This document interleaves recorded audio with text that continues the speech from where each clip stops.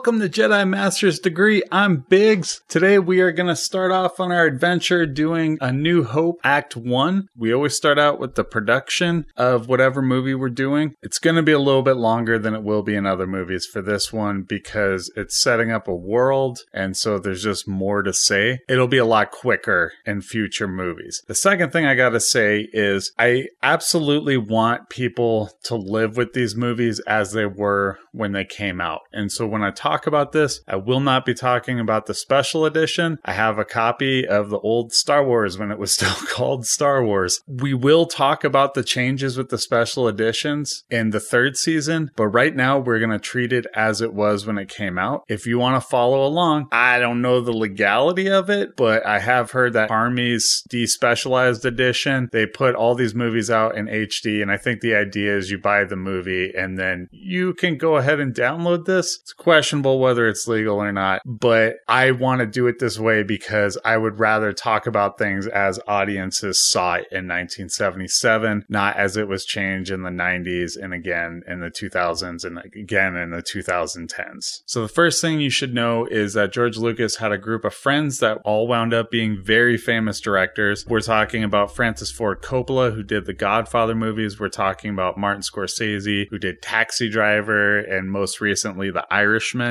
We're talking about Steven Spielberg, who did Your Entire Childhood. We're talking about Brian De Palma, who's famous for Carrie and Scarface. Now, this group of directors would watch each other's movies and help each other out with stuff. And this is just amazing in itself because you're talking about the directors who changed film more than any other directors. I mean, like them as a group, it's insane how much they changed Hollywood. And so the fact that they were all together and working on each other's stuff is pretty significant. And don't think that this doesn't apply to Star Wars 2 because it absolutely does. And we'll circle back to that in a little bit. But before that, George Lucas made this short when he was in college called THX 1138. And his teacher, Irvin Kershner, who would wind up directing Empire Strikes Back, yeah, weird, but true, thought it was really promising. He'd given him an assignment, I believe, to make a 5-minute short, and George Lucas went and made an 11-minute short and just blew everybody's doors off with this short. Eventually, he goes to try and make it into a feature-length movie. Doesn't really become too successful, but then on a dare from Francis Ford Coppola, Lucas goes out and he makes American Graffiti because Coppola says, you couldn't make a comedy. So Lucas is like, yeah, I can. And he makes American Graffiti. George Lucas starts working on a screenplay for Star Wars, starts noticing that his screenplay is resembling the things he learned from Joseph Campbell, who is this teacher who talked about mythology. And at a certain point, he has Joseph Campbell kind of look over it and tell him if it's meeting the structure or not. By 1973, George Lucas finishes a treatment for Star Wars. He'd had it floating around in his head at least since 1971. He maintains it was even longer. It's kind of hard to tell with George Lucas, and you'll find this out in the future. I don't know if he misremembers things or if he remembers things in a way where he gets more credit. It's hard to say. He's kind of controversial in those ways, but regardless, he had the idea before, and he finishes his treatment in 1973. It's about 11 pages long. He takes it to Universal. He takes it to United Artists. He takes it to Disney, and they all pass. And then this guy named Alan Ladd, who worked for 20th Century Fox, brings him in. He doesn't understand anything about Star Wars, but he does think that George Lucas is very talented, so he invests in him based off of the talent that he sees. Finally, Lucas finishes the screenplay. He goes through a couple of revisions. At first, Luke's name is Luke Starkiller. Of course, this is alluded to in novels and a part 7. But before we get there, he axes that name. He eventually goes to Skywalker. Everybody tells him the screenplay is entirely too long. He cleaves the screenplay into thirds, and then he hires Ralph McQuarrie to make these paintings. Often with these films, they'll make storyboards. They'll draw certain scenes so that the camera can kind of have a guide of what to work on for the idea. It's not quite that, but he just wanted the studio to understand what he was was trying to do, because visually there was never anything like Star Wars before. And so this was very key into getting this movie greenlit. He had to make sure that they understood what he was going for. And so this was the best way to accomplish it. This part is very key. American Graffiti, which he has been making while he's working on the screenplay, becomes this big hit. And so because it's a hit, George Lucas comes back up to Alan Ladd and he renegotiates his contract. But instead of more money, he wants the rights to make sequels because, like I said, he's got this giant screenplay worked off of, and he wants some merchandising. Now, merchandising was not worth a lot back in those days. You would maybe get a lunchbox, but it's not like they sold a ton of them. They didn't do a whole lot with merchandising back then. And so, of course, they were like, yeah, that's all you want? Sure. You know?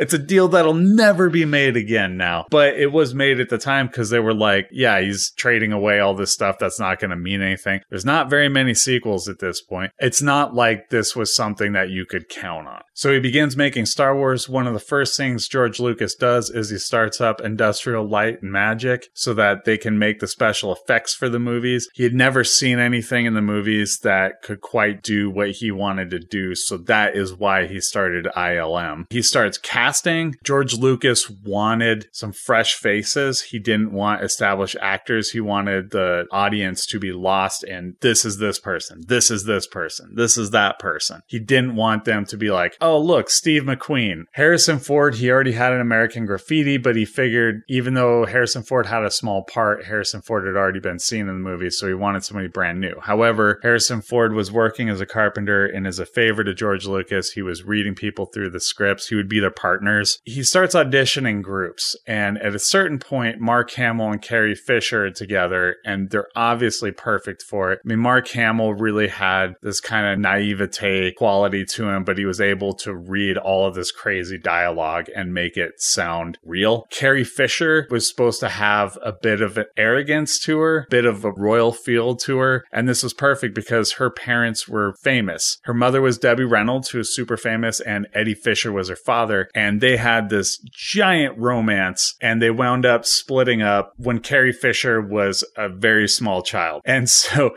when she told all of her friends that she got a part for Star Wars, one of her friends quipped, "It sounds like it's a movie about your parents." Harrison Ford was always reading with them, and so eventually they brought him in to be Han Solo. Lucas relents. This is a common motif with these early movies, is George Lucas has an idea, he's proven wrong over and over again, he relents, and it winds up working great. So Lucas always has the big ideas, he just sometimes has a problem with admitting when he's wrong. Let's watch it. You're getting a little salty about George Lucas. Dude, do you really think I'm going to rip apart A New Hope? It's one of my all-time favorite movies. I don't know what kind of crazy stuff you're into.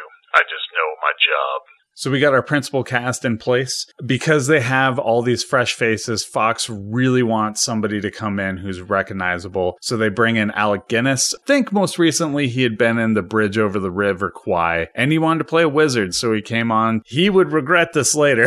Alec Guinness was maybe the one member of the cast who, after being in it, was just like, I don't want to be in any more Star Wars movies ever. But, of course, he winds up being in 2 more. They also cast Peter Cushing, who was very famous for being in the Hammer films at that point, which were these ultra-gory horror films for the day. Probably doesn't hold a candle to a lot of stuff nowadays, but definitely at the time, it was very gory. They bring in Anthony Daniels because he's really good at miming and he's super skinny, so they pop him into the C-3PO suit, and eventually they wind up using his voice too because he's just doing it perfect, and George Lucas can't find anybody better to go over the top of it. And then they try to get kids to do R2-D2 because they would fit inside the droid, but kids just weren't strong enough to be able to make it move. So eventually they bring in a little person named Kenny Baker, who winds up playing all kinds of little monsters and creatures in movies. And they cast David Prowse to play the body of Darth Vader. One of the reasons they casted him was he lied up and down that he was able to fence, and he was not able to fence. And so this just irritated George Lucas to no end, which caused a lot of problems between him and David Prowse in the future. And I'm sure we'll talk about all of that stuff, but we'll leave that to the future for now. And of course, they bring in James Earl Jones to do his voice because they wanted a very bassy voice that sounded dominating to go over top of it. So the shooting starts in Tunis, Tunisia. So the remote controls for the droids R2-D2 and R5 don't seem to work because something about the radio signals bouncing off the sand. And so they wind up having to figure out stuff along the way. One of the ways they do it is tie ropes around the droids and just under where the camera's watching, and then they're pulling them with ropes, things like that. Bad weather starts in on day one and it immediately knocks them off schedule. They're about 2 weeks behind by the time they finish shooting in Tunisia, which has like 107-degree weather on the regular. So it's pretty miserable. They wind up moving to Elstree Studios. Gilbert Taylor, the cinematographer for the beginning of Star Wars, just constantly clashes with George Lucas. And eventually they have this argument about the placement of a light. And so Lucas winds up firing him. They filmed the Mos Eisley Cantina, which apparently was amazing on the script and just did not work when they filmed the scene. And so they wound up bringing in Rick Baker later when they did reshoots, and they completely reshot the scene. And so Rick Baker was instructed just to bring anything that he could that he had laying around. This is why in the original version you see a wolfman and you see a devil and you see all these things, because he's just using any makeup combinations that he can to liven up stuff and bring a lot of faces around the bar. Eventually the board of directors tried to shut down the principal production of Star Wars after it's 2 weeks over. Alan Ladd tells George Lucas, you need to get it finished within a week, because when I go to meet with them again, I will get fired if this is still going. George Lucas finally wraps up everything. He winds up firing his editor because his editor is trying to use the actors to dictate the pace, and it's just not working. There are scenes that, because of the special effects, don't quite match up, and so he brings in 3 more editors to work on it because he's doing it himself, and he's basically having panic attacks at this point. He brings in Paul Hirsch, Richard Chew, and his wife Marcia, who's working with Martin Scorsese on New York, New York. Eventually they start to piece things together and find the stuff that actually works within it, and then they start dictating pace based off of the scenes that they have that actually work with the special effects. So then, as if all of this isn't enough, ILM has already spent half their budget a year in. They're pioneering the digital motion control photography, and they built this model, but they only had 4 shots. None of them are usable. So George Lucas starts coming in twice a week. He brings them footage of World War II dogfights, which they then start to use to ape with models. And this is actually something that's done quite a bit with computers now, is they'll take a scene from something else and then they'll literally have that there and digitally paint over the things. But of course, they didn't have computers like they have nowadays, so they had to do all this by hand, but it at least gave them something to work off of. When you think about the way that the TIE fighters move into the frame, or the way that X-Wing barrel roll based off of airplane fights in World War II.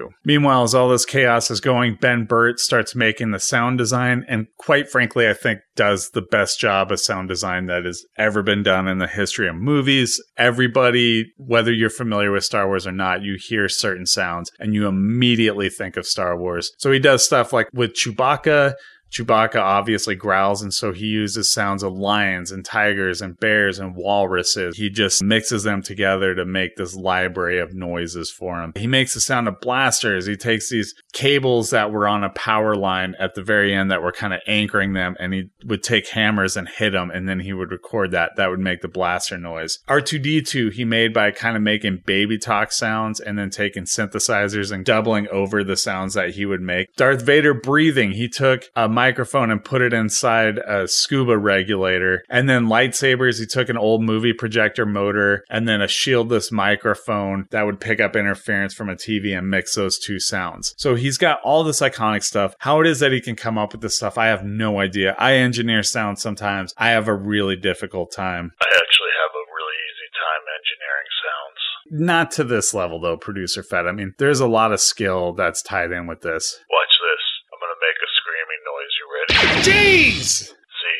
Perfect screaming noise. You know, this is not what you were paid for in a blind trust. Oh, I know. I do this for free. Plus, I'm creating a library of sounds. You never know when it'll come in handy. Well, once again, we got a scorched mark in the studio. I don't know what we're going to do about this. I cannot afford to be replacing this all the time. It's really not a big deal. We don't have to make a big deal out of this. It kind of is a big deal. I don't have a lot of money. It all went into the blind trust for you. Hey, intern the hut. Get over here.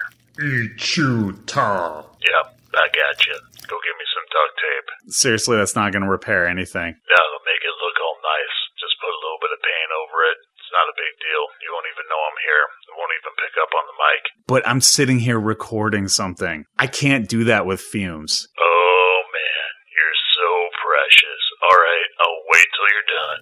Thanks, I guess. All right, so where was I? After they get all of this stuff made, they get a rough cut of the film. Some of the special effects aren't quite done yet. And then George Lucas shows it to all his director friends, and they hate the movie except for Steven Spielberg. I think because he's the most imaginative of them and could kind of picture what was going on without the special effects. He really liked the story. Brian De Palma said it was too confusing, and so he took the opening crawl that George Lucas had, and he helped him edit it so that it was a little more to the point.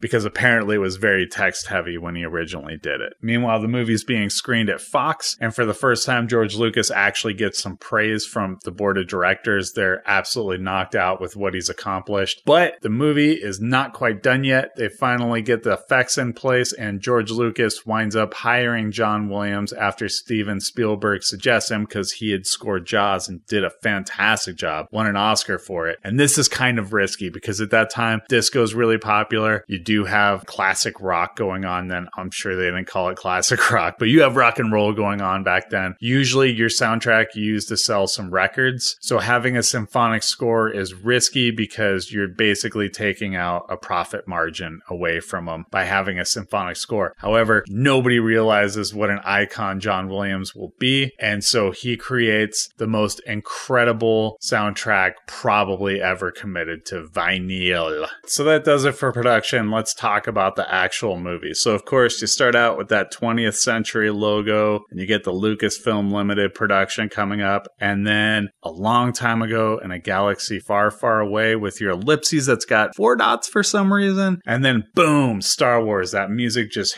hits you. It's just a great way to start out a movie. It's one of the reasons why this movie just has stood the test of time because it just immediately screams epic at you. So the crawl says it is a period of civil war. Rebel spaceships striking from a hidden base have won their first victory against the evil Galactic Empire. During the battle, Rebel spies managed to steal secret plans to the Empire's ultimate weapon, the Death Star, an armored space station with enough power to destroy an entire planet. Pursued by the Empire's sinister agents, Princess Leia races home aboard her spaceship, custodian of the stolen plans that can save her people and restore freedom to the galaxy. And of course, at this point, you see the Rebel ship come racing across the screen, which is then chased down by the Star Destroyer, which starts as a tip and just keeps going and going and going and going. It's so incredible. I really envy people in the 70s for seeing this for the first time. I can't imagine what it must have been like. Then you've got C-3PO and R2-D2 running down a corridor in the ship with another protocol droid that looks exactly like C-3PO. And of course, you got all the rebels with their crazy gray helmets that sort of stick out. And you got C-3PO just whining, "We're doomed," immediately setting up his character, how whiny and just put upon he will be. He lets you know that they're never going to get to the princess on time. And then the ship winds up being docked inside the Star Destroyer. You get that really close-up look of the one rebel who just seems terrified at the whole thing. They all take aim, and right through the door, you've got the stormtroopers blasting. Maybe the first time that they can actually hit targets. This is definitely the last movie they'll be able to hit any kind of targets. And then coming at the very end, you have, of course, the malevolent presence of the best villain ever committed to film, Darth Vader. Darth Vader is pretty interesting for a lot of reasons. First off, he just straight up looks cool. There's just something about the shape of that helmet,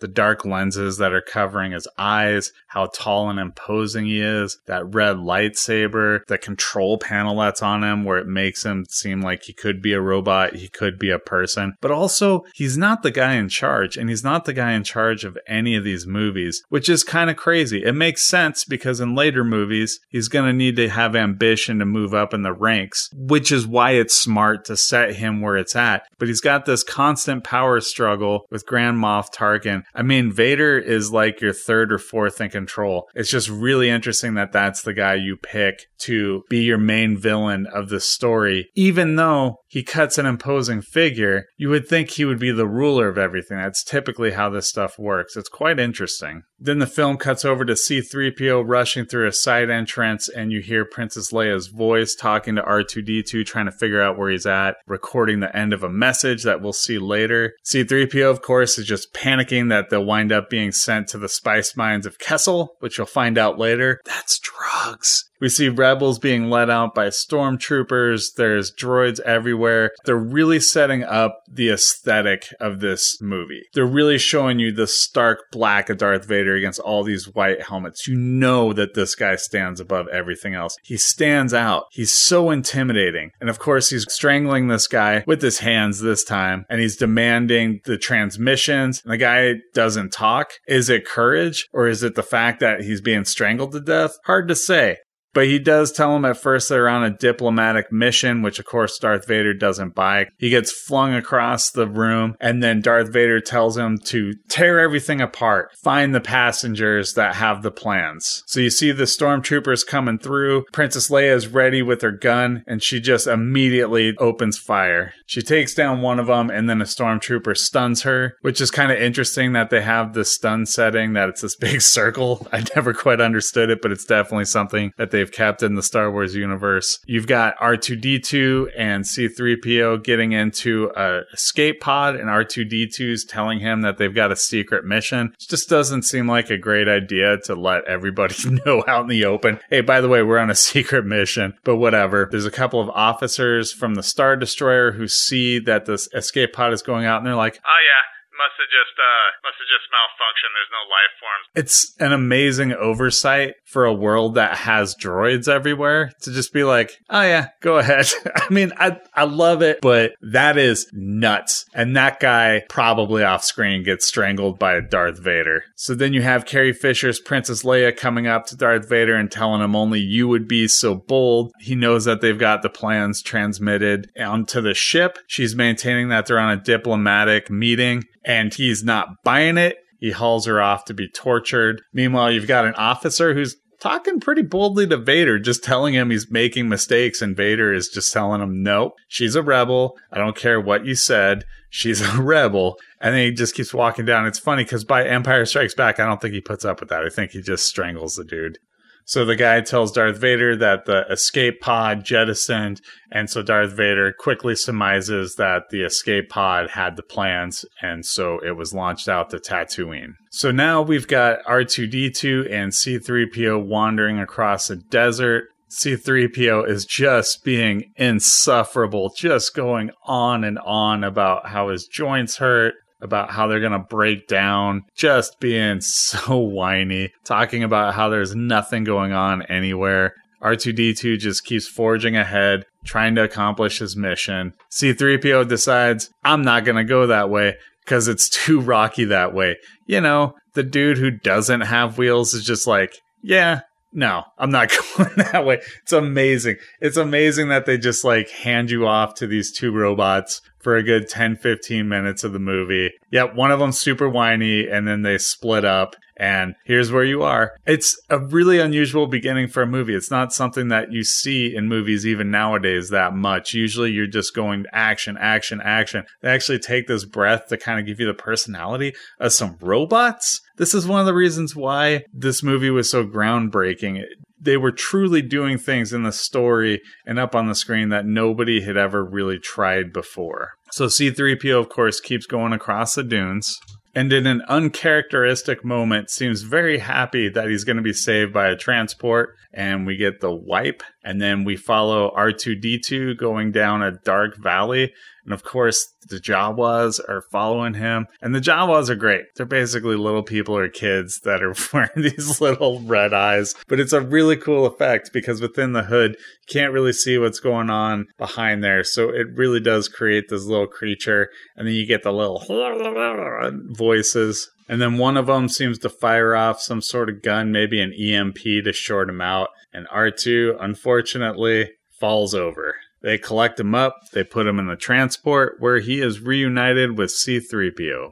So another thing that they absolutely get right at the beginning of this movie is within this transport, you just see these droids everywhere. Some of them are in pieces, some of them are moving around a little bit, but you get the feeling that there's something going on within this barge. And it's just like the level of world building that they commit to is really incredible. They cut to a picture of the open desert with the escape pod, and the stormtroopers notice the tracks for the droids. We cut back to the transport, and R2-D2 and C-3PO are complaining to each other. The Jawas take the droids out, of course, to be sold, and you've got Uncle Owen and Luke show up in the frame.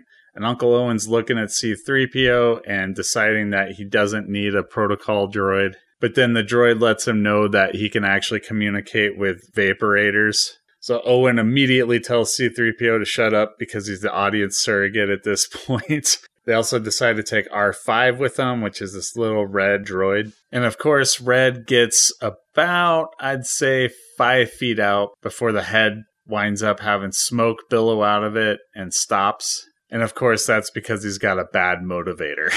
Whatever that means. He just doesn't have the motivation to move on. R2-D2 is going back and forth, looking all joyous. I just picture Kenny Baker shuffling back and forth with his feet. And then finally, they grab R2-D2, they grab C-3PO, and they take him back to their domicile. Now, to this point, the droids have looked very dirty, and you see him cleaning off C-3PO, and you see Luke working on R2-D2 with a wrench, trying to free the restraining bolt, because there's some message that comes through that's obviously Princess Leia for just a second. And of course, R2 shuts off the message, and so Luke doesn't get the rest of it. What's really interesting about this scene, you're seeing him have to clean up this droid. This is another thing that makes this a world that's lived in. You have these robotic things that have circuits that get sand in them, so of course you need to clean them off, you need to take care of them. If you buy a used one from a Jawa, you have to make sure it's in working order. It feels like a world. So Luke goes to dinner with his Aunt Beru and Uncle Owen, and he starts talking about the message that he saw with Princess Leia, and she was referring to Obi-Wan Kenobi, and so he's wondering if maybe it's old Ben. And of course, Uncle Owen doesn't like this, but Uncle Owen says Obi-Wan died about the same time as his father, and Luke says, "You knew my father?" And he says, "Forget about it. Your concern is to prepare everything for the harvest, because you got to harvest all that moisture." I still don't understand what moisture farming is, but it's definitely a job that these farmers do. Luke wants to go out and he wants to go to the academy and become a pilot, but they keep telling him, "I need you for another harvest. I need you for another harvest." And of course, Luke hates this, doesn't want to stay for one more season. And this is something that I think really taps in to anybody who has been young, which of course is everybody. You get this feeling like the world is just passing you by. You want everything to happen right now. You're tired of being bored. You just think of this whole world that's out there that you're not seeing. And so Luke goes and stomps off, and his aunt says to his uncle that he's got too much of his father in him, and Owen says, "That's what I'm afraid of." And of course, we call that foreshadowing. So Luke's off looking at the binary sunset. Just this amazing piece of music comes over, kicks at a rock, walks up on the hill, and he's just staring out. And to me, this is probably the most moving scene in all of the Star Wars movies. There's just something about it that really taps into being young and restless. And Luke is really an analog for when we were young, when you thought that everything was exciting out in the distance and you would just never get to see it. Luke essentially goes into the garage. He goes to check on the droids, and he notices that R2-D2 is gone because he removed a restraining bolt, which keeps them in the area that they want. I guess I don't know how restraining bolts work. He's really upset because he knows he's going to get in trouble with his uncle. So Luke waits through the night. We see Uncle Owen and his aunt one more time complaining about Luke before ultimately their demise. Luke is going down with a speeder, and then we see two sand people up on a ridge trying to take a shot at him. They can't quite get a beat on him, so they jump on a bantha, which is this big kind of, how can I put it, Muppet looking thing with giant curly horns, and it walks over to a ridge. Luke finds R2, but Luke's wary because he notices some sand people. However, he doesn't notice the sand person right in front of him that's about ready to club him over the head. We hear the sand people screaming in triumph, and then all of a sudden there's this giant noise from off in the distance. This is Obi-Wan Kenobi pretending to be a sand person. Obi-Wan comes up to Luke. He notices that Luke is passed out. He kind of feels his forehead, and then he looks at the droid and gives the old, "Well, hello there. Come here, little friend. Don't be afraid." He sees that Luke is passed out, and then he sees the droids, and he immediately shows that he's friendly. He might be a chronic liar, but whatever. We'll discover that later on. Luke realizes that it's Ben Kenobi, and Ben says that they have to get going immediately. They don't want to be back when the Sand People come. And he's asking Luke what brings him out to this area. And Luke points to R2 and tells him that he's searching for his former master and that he claims he's the property of Obi-Wan Kenobi. And Ben gives a very haunted look, and he says, "Obi-Wan Kenobi. Now that's a name I haven't heard in a long time. A long time." And then, of course, Obi-Wan, instead of spinning out a yarn, starts talking crap about his uncle. Kind of rolls his eyes a little bit. I love that. That's another thing that makes it feel lived in, is that you have these two older people and they clearly just don't like each other. And they're subtly throwing shade at each other. You know, the uncle's saying, "Oh yeah, he's dead. I won't worry about him. He died about the time of his father." And then Obi-Wan is like just rolling his eyes when he's talking about the uncle. Luke finds C-3PO's hand. It's been ripped off. They get C-3PO up, and of course he starts whining that he's done for again. But Luke and Obi-Wan insist to C-3PO that he is not done for, and they start getting him on the move. And they go back to Obi-Wan's house, and Luke finds out that Obi-Wan fought with his father. Furthermore, he finds out that Obi-Wan fought in the Clone Wars, and Obi-Wan tells him he was a Jedi Knight just like his father, and says that he was the best star pilot in the galaxy and a cunning warrior. And of course, this immediately gets Luke's attention because you really get the impression he knows absolutely nothing about his father. Nothing whatsoever. So think about this, like an orphan who's not even allowed to talk to his uncle about his father. Didn't even know his uncle knew his father. And so, of course, he's glomming on to any piece of information that he can get. Obi-Wan produces a lightsaber and hands it to Luke. And Obi-Wan tells him it's the weapon of a Jedi Knight. It's not as clumsy or random as a blaster. Elegant weapon for a more civilized age. And Luke immediately starts waving it around as any of us would. And I've got a picture, if somebody handed me a lightsaber, I'm probably having myself within 5 minutes. I think at some point I'm doing the thing where I'm trying to jump over it or whatever, and then boom, off goes the leg. I would not make it very far. Anyway, so Luke asks how his father died, and Obi-Wan tells him that he was a pupil of his, and then he was killed by Darth Vader, and that Darth Vader hunted down all the Jedi. Vader was seduced by the dark side of the Force, and Obi-Wan tells him what the Force is. It's an energy field that binds us, surrounds us, penetrates us, binds the galaxy together. So this is really interesting because essentially they're setting up a religion within the Star Wars universe, and it's hard to explain. It's not like Buddhism, it's not like Christianity, it's not like Judaism, it's not like any of these isms. He just completely made up this thing that maybe has some to do with karma, but not really. Lucas was really swinging wild with a lot of these ideas, and it's kind of amazing that they work. So Obi-Wan finally gets R2-D2 to play the message, and it's Princess Leia, and she says, "General Kenobi, you served my father in the Clone Wars. Now he begs you to help him in his struggle against the Empire. I regret that I'm unable to present my father's request to you, but my ship has fallen under attack, and I'm afraid my mission to bring you to Alderaan has failed. I place information vital to the survival of the rebellion into the memory systems of this R2 unit. My father will know how to retrieve it. You must see this droid safely delivered to him on Alderaan. This is our most desperate hour. Help me, Obi-Wan Kenobi. You're my only hope." And you see Luke watching the hologram just so lustfully. We'll come back to that later. And then Obi-Wan Kenobi immediately tells him that he has to learn the Force if he's going with him to Alderaan. Luke says, "Alderaan? I can't go to Alderaan. I gotta get it home. It's late." And he says, "I need you, Luke. She needs your help. I'm getting too old for this sort of thing." And of course, Luke just refuses. And he refuses because, honestly, this is what heroes do, according to Joseph Campbell. They always have a refusal of the call. This is a very standard thing. You see it over and over again. Think of like Rambo chopping wood, telling him like, "I'm a man of peace." You see it in so many things. It's a very basic trope that is so integral to storytelling. You have the hero longing for something more, and yet they're afraid to do the thing when it's in front of them. them. And usually some external event then has to push them into it. And this particular case, it's Obi-Wan begging him to learn the ways of the Force. Luke just keeps telling him, I can't.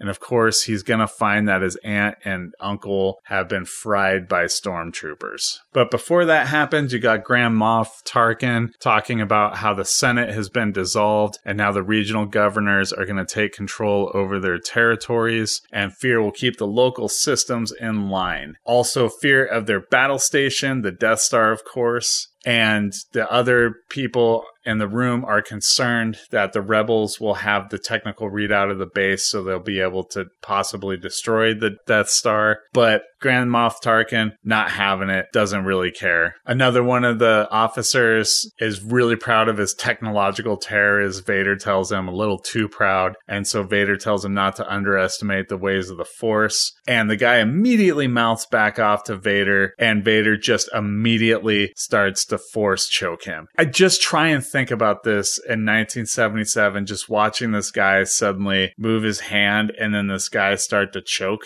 Maybe it seems like Merlin or a wizard. It's hard to imagine how people thought about it when that came out, but it must have been thrilling just to watch and be like, what the hell is going on in this? Grand Moff Tarkin says that we're going to crush the rebels in one fierce stroke. And then you see Luke and C-3PO and Obi-Wan are looking around and noticing that the transport that the Jawas had got destroyed, but it's made to be covered up as if the Sand People did it. But Obi-Wan points out that the Sand People march single file, so you don't know how many of them are there. And he says only Imperial stormtroopers are so precise. Now, this is the last time a comment like that will be uttered unironically. How they went from this to stormtroopers being unable to hit a can in the middle of the desert when it's 3 feet in front of them, I'm not sure. It was a very quick slide. But in the first act of Star Wars, the stormtroopers are great. They're legendary. It's just from Act 2 on that it becomes a problem. Anyway, Luke jumps in a speeder. He goes out and he sees that his aunt and uncle have been murdered by stormtroopers. And you see their scorched skeletons laying out in the dirt. And then we get a wipe across the screen and we see Vader coming in to talk with Princess Leia about the location of the hidden rebel base. She is going to give him nothing, and so he brings in a torture droid which has a little needle sticking out, and you can see her horror when she sees it. And then immediately Vader takes a step forward and the door shuts, and then we get another wipe back to Luke in a speeder coming back to Obi-Wan. They're burning the bodies of his aunt and uncle, and this is where we see that external force that Joseph Campbell talks about, the refusal of the call. Something has to happen to push him into action. This is that event. Obi-Wan's telling him that there's nothing he could have done. If he had been there, he would have been killed too, and then the droids would be in the hands of the Empire. And Luke says, I want to come with you to Alderaan. There's nothing for me now. I want to learn the ways of the Force and become a Jedi like my father. And so he is stepping into a brand new world. This is where we're going to cut off Act 1. Join us next week for Act 2, where we will not only talk about the middle act of this movie, but we will also do an intense focus on the influences that made Star Wars what it was. We talked a little bit about Joseph Campbell. We will talk some more about that, as well as some movies and TV shows and books that led Star Wars to be what it is. I'm Biggs, and may the Force be with you.